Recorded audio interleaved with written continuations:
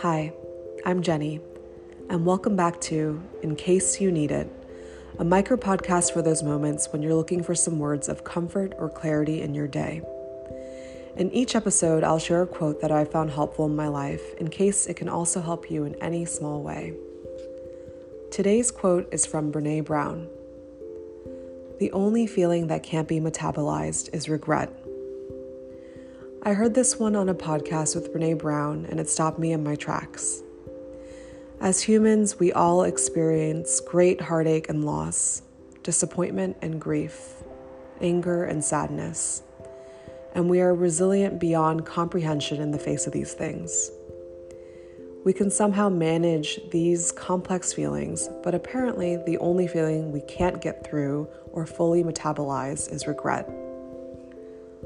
I see this as a clarifying reminder to live with honesty and honor the things that are most important for me to do in this lifetime. In trying things and putting yourself out there, you may feel the sting of failure from time to time, but that sting eventually dissipates and you at least have the peace of mind knowing that you tried. Whereas if you keep yourself safe, you may not experience disappointment or hurt, but you will always have that voice of regret that asks, what if?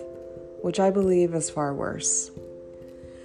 So as we head into the last few weeks of 2022, I encourage you to think about and maybe even act on just a few small things that you've been holding back from doing, primarily out of fear or even procrastination.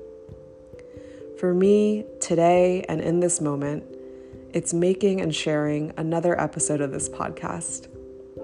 I have to believe that these small actions will add up to a life of fewer regrets.